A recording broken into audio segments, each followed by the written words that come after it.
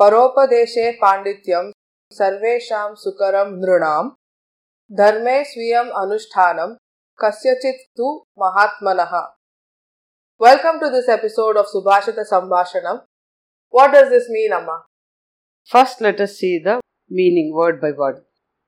Paropadeshe, in advising others. Paandityam, their wisdom or knowledge. sarveShaam, always, everywhere. Sukaram is pleasure giving. nrNaam, to all men and women. Dharme, in the righteous path. sveeyamanuShTaanam, doing their own activities as a matter of routine and always. kashyachiththu, it is seen in very few people. mahaathmanah, they are the great ones. Essentially, this means advising others is easy, and all of us do this. But to perform what is expected of one and what is one's duties in all the spheres of life and not just in one area, that is what only great men are capable of doing. This Subhashita tells us how we should always behave. The common thing everybody does is tell people, do as what I say, do not do as what I do. But that is the wrong way of life.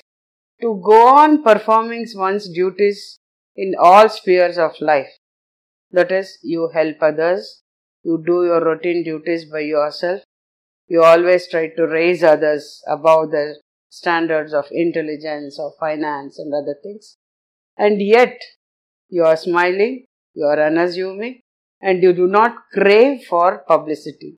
This is the correct way of life.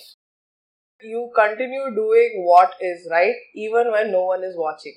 If you look around you, you will always see people like this.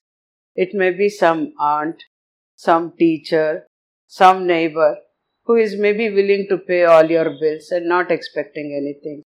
It may be a colleague of yours who silently does his or her work and helps you also in your career. These people are around us, but we don't pay much attention to them because they do not go loudly shouting about their deeds. Please look around for these people and recognize and praise them. Here I am reminded of a simple, profound poem written by Sri D.V.G. ವನಸುಮದೊಳೆನ್ನ ಜೀವನವು ವಿಕಸಿಸುವಂತೆ ಮನವನನುಗೊಳಿಸು ಗುರುವೇ ಹೇ ದೇವ. ಜಗಕ್ಕೆ ಸಂತಸವೀವ ಘನನು ನಾನೆಂದೆಂಬ ಎಣಿಕೆ ತೋರದೆ ಜಗದ ಹೊಗಳಿಕೆಗೆ ಬಾಯ್ಬಿಡದೆ. So the meaning of this poem is Vana Sumadolenna, like a flower in the forest. Enna Jeevanavu, my life. Vikasisuvante, let it bloom. Manavan Anugolisu, please align my mind in that direction. Guruve He Deva, O Lord. Jagake Santasa Viva, to give happiness to the whole world. Ghanano, the important person. Nanandemba, me. Enike Thorade, let me not consider myself like that. Jagada Pogalikege, to the praises of the word. Bye bidade, let me not crave. Essentially, this Subhashita is also saying something that we see in all workplaces. Extroverted people tend to talk a lot and introverted people tend to silently do. So just because the introverts do not speak up, many a time they get neglected.